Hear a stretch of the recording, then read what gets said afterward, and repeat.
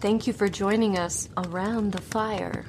For more information or to make a donation, please visit randomactsnetwork.com. Now, want to hear a scary story? From my infancy, I was noted for the docility and humanity of my disposition.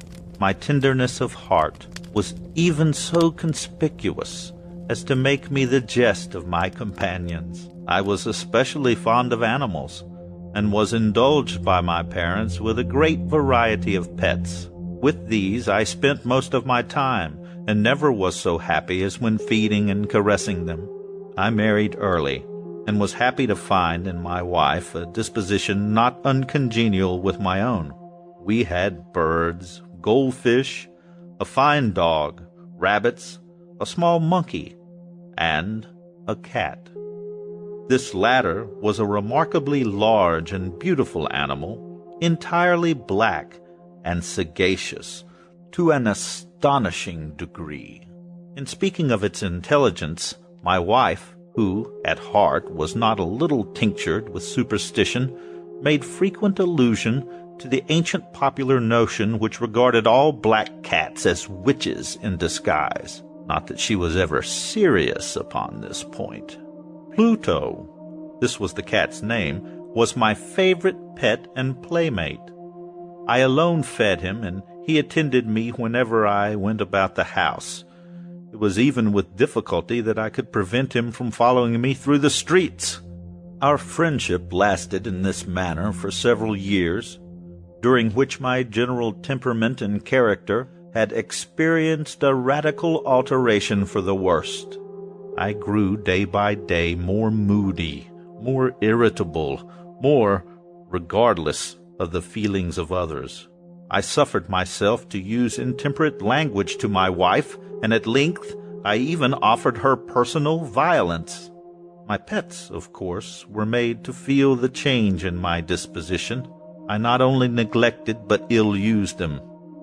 For Pluto, however, I still retained sufficient regard to restrain me from maltreating him. But my disease grew upon me, for what disease is like alcohol? And at length even Pluto began to experience the effects of my ill temper. One night, returning home much intoxicated from one of my haunts about town, I fancied that the cat avoided my presence. I seized him, and in his fright at my violence, he inflicted a slight wound upon my hand with his teeth. The fury of a demon instantly possessed me. I took from my waistcoat pocket a penknife, opened it, grasped the poor beast by the throat, and deliberately cut one of its eyes from the socket. When reason returned with the morning, when I had slept off the fumes of the night's debauch, I experienced a sentiment half of horror, half of remorse for the crime of which I had been guilty. But it was at best a feeble and equivocal feeling, and the soul remained untouched. I again plunged into excess and soon drowned in wine all memory of the deed. In the meantime, the cat slowly recovered. He went about the house as usual, but, as might be expected, fled in extreme terror at my approach. I had so much of my old heart left as to be at first grieved by this evident dislike on the part of a creature which had once so loved me, but this feeling soon gave place to irritation, and then came the spirit of perverseness. It was this unfathomable longing of the soul to vex itself, to offer violence to its own nature, to do wrong for wrong's sake only, that urged me to continue and finally to consummate the injury I had inflicted upon the unoffending brute. One morning, in cold blood, I slipped a noose about its neck and hung it to the limb of a tree, hung it with the tears streaming from my eyes and with the bitterest remorse at my heart, hung it because I knew that it had loved me and had given me no reason of offense, hung it because I knew that in so doing I was committing a sin, a deadly sin, that would so jeopardize my immortal soul as to place it, if such a thing were possible, even beyond the reach of the infinite mercy of the most merciful and most terrible God. On the night of the day on which this cruel deed was done, I was aroused from sleep by the cry of fire. The curtains of my bed were in flames. The whole house was blazing. It was with great difficulty that my wife, a servant, and myself made our escape from the conflagration. The destruction was complete. My entire worldly wealth was swallowed up, and I resigned myself thenceforward to despair. On the day succeeding the fire, I visited the ruins. The walls, with one exception, had fallen in. This exception was found in a compartment wall, not very thick, which stood about the middle of the house, and against which had rested the head of my bed. The plastering had here in great measure resisted the action of the fire, a fact which I attributed to it having been recently spread. About this wall a dense crowd had collected, and many persons seemed to be examining a particular portion of it with very minute and eager attention. Their words, strange, singular, and other similar expressions excited my curiosity. I approached and saw, as if graven in bas-relief upon the white surface, the figure of a gigantic cat. The impression was given with an accuracy truly marvelous. There was a rope about the animal's neck. My wonder and my terror were extreme, but at length reflection came to my aid. The cat, I remembered, had been hung in a garden adjacent to the house. Upon the alarm of fire, this garden had been immediately filled by the crowd. Someone must have cut down the animal from the tree and thrown it through an open window into my chamber. This had probably been done with the view of arousing me from sleep. The falling of other walls had compressed the victim of my cruelty into the substance of the freshly spread plaster, the lime of which, with the flames and the ammonia from the carcass, had then accomplished the portraiture, as I saw it. For months I could not rid myself of the phantasm of the cat, and during this period there came back into my spirit a half-sentiment that seemed, but was not, remorse. I went so far as to regret the loss of the animal, and to look about me among the vile haunts which I now habitually frequented for another pet of the same species, and of somewhat similar appearance, to take its place. One night, as I sat, half stupefied, in some den of infamy, my attention was suddenly drawn to a black object reposing on the head of one of the immense casks of gin, which constituted the chief furniture of this apartment. I had been looking steadily at the top of this cask for some minutes, and what now caused me surprise was the fact that I had not sooner perceived the object thereupon. I approached it and touched it with my hand. It was a black cat, and a very large one.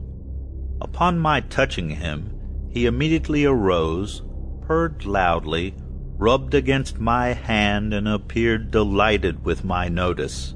This, then, was the very creature of which I was in search. I at once offered to purchase it of the landlord, but this person made no claim to it, knew nothing of it, and had never seen it before. I continued my caresses, and when I prepared to go home, the animal evinced a disposition to accompany me.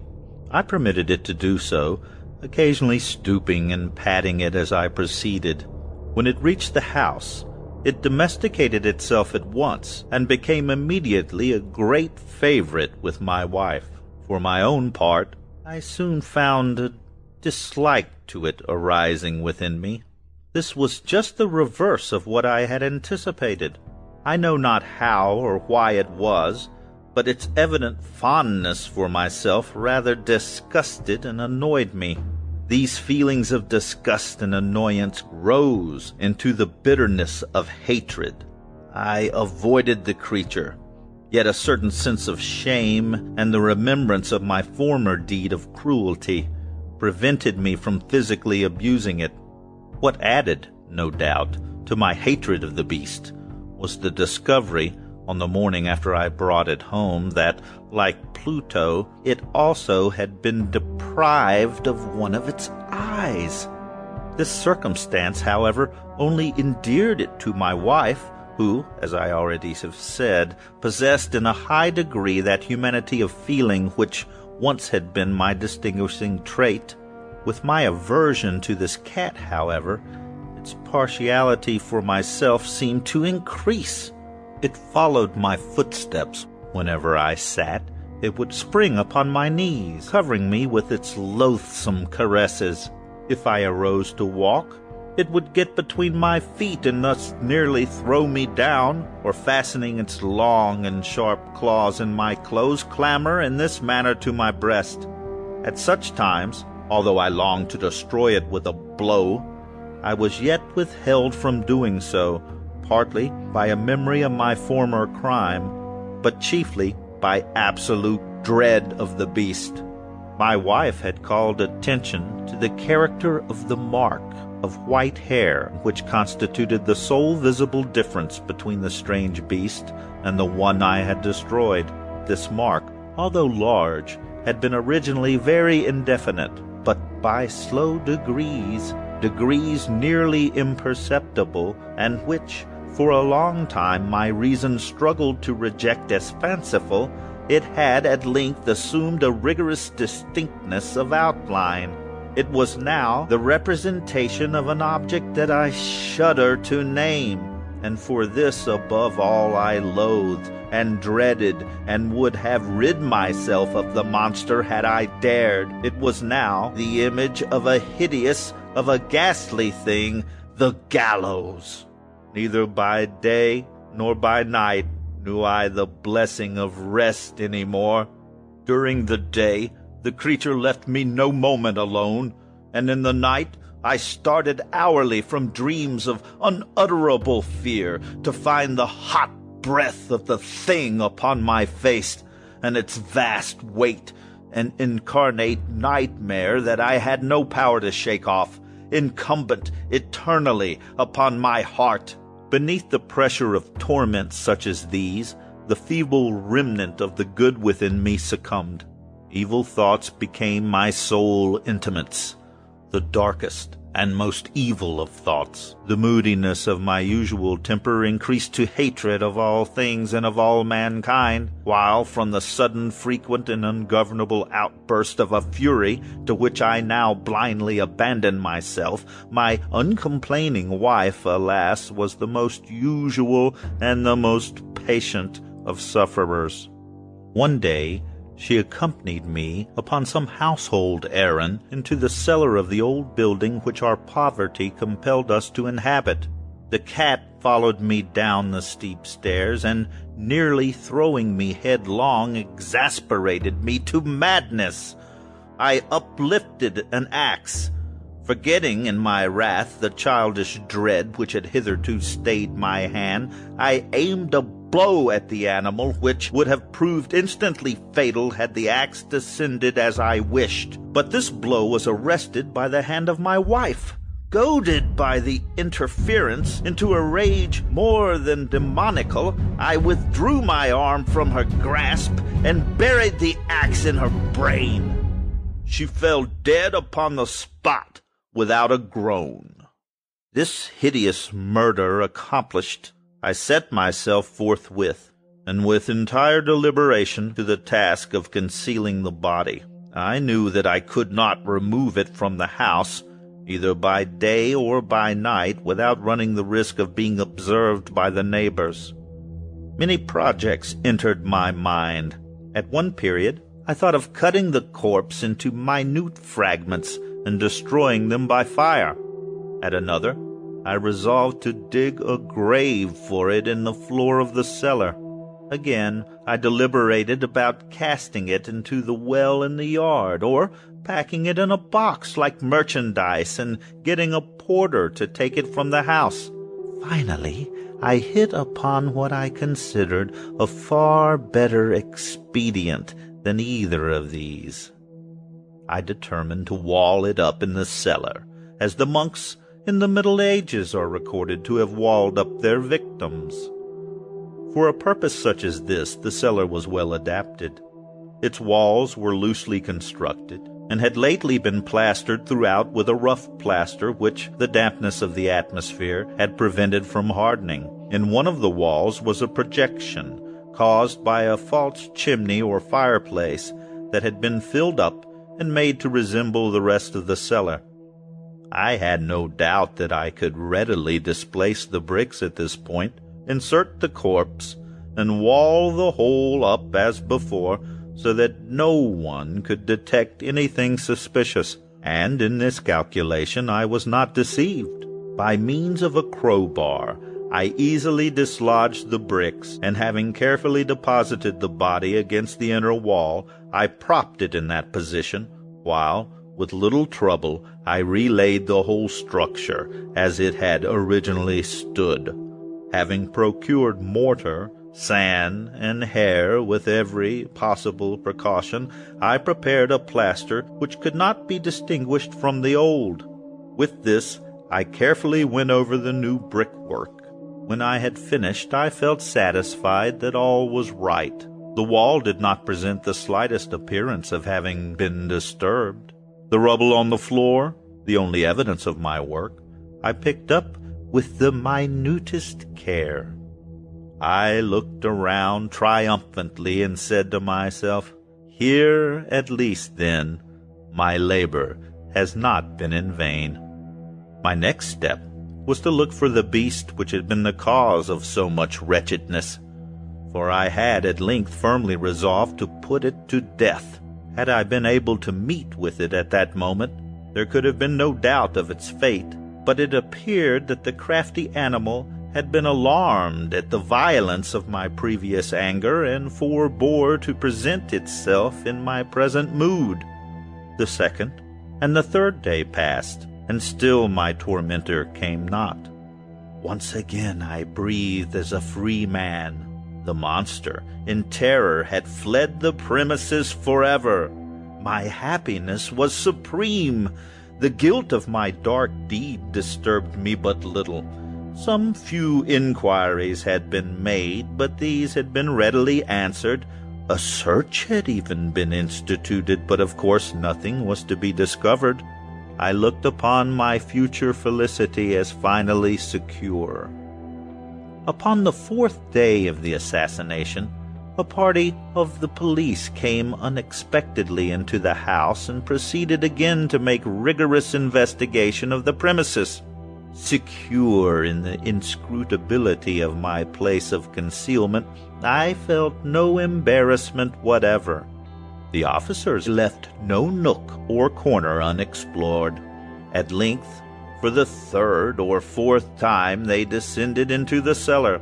My heart beat as calmly as that of one who slumbers in innocence. The police were thoroughly satisfied and prepared to depart. The glee in my heart was too strong to be restrained. I burned to say a word by way of triumph, and to render doubly sure their assurance of my guiltlessness. "Gentlemen," I said at last as the party ascended the steps, "I am delighted to have allayed your suspicions. I wish you all health and a little more courtesy. By the way, gentlemen, this is a very well-constructed house. These walls— Are you going, gentlemen? These walls are solidly put together. I rapped heavily upon that very portion of the brickwork behind which stood the corpse of my wife. No sooner had the reverberation of my blows sunk into silence than I was answered by a voice from within the tomb, by a cry at first muffled and broken, like the sobbing of a child, and then quickly swelling into one long, loud, and continuous scream, a howl, a wailing shriek, half of horror and half of triumph, such as might have arisen only out of hell conjointly from the throats of the damned in their agony and of the demons that exult in the damnation. Swooning, I staggered to the opposite wall. For one instant, party on the stairs remained motionless through extremity of terror and of awe. In the next, a dozen stout arms were toiling at the wall. It fell bodily. The corpse, already greatly decayed and clotted with gore, stood erect before the eyes of the spectators. Upon its head, with red extended mouth and solitary eye of fire, sat the hideous beast whose craft had seduced me into murder, and whose informing voice had consigned me to the hangman. I had walled the monster up within the tomb.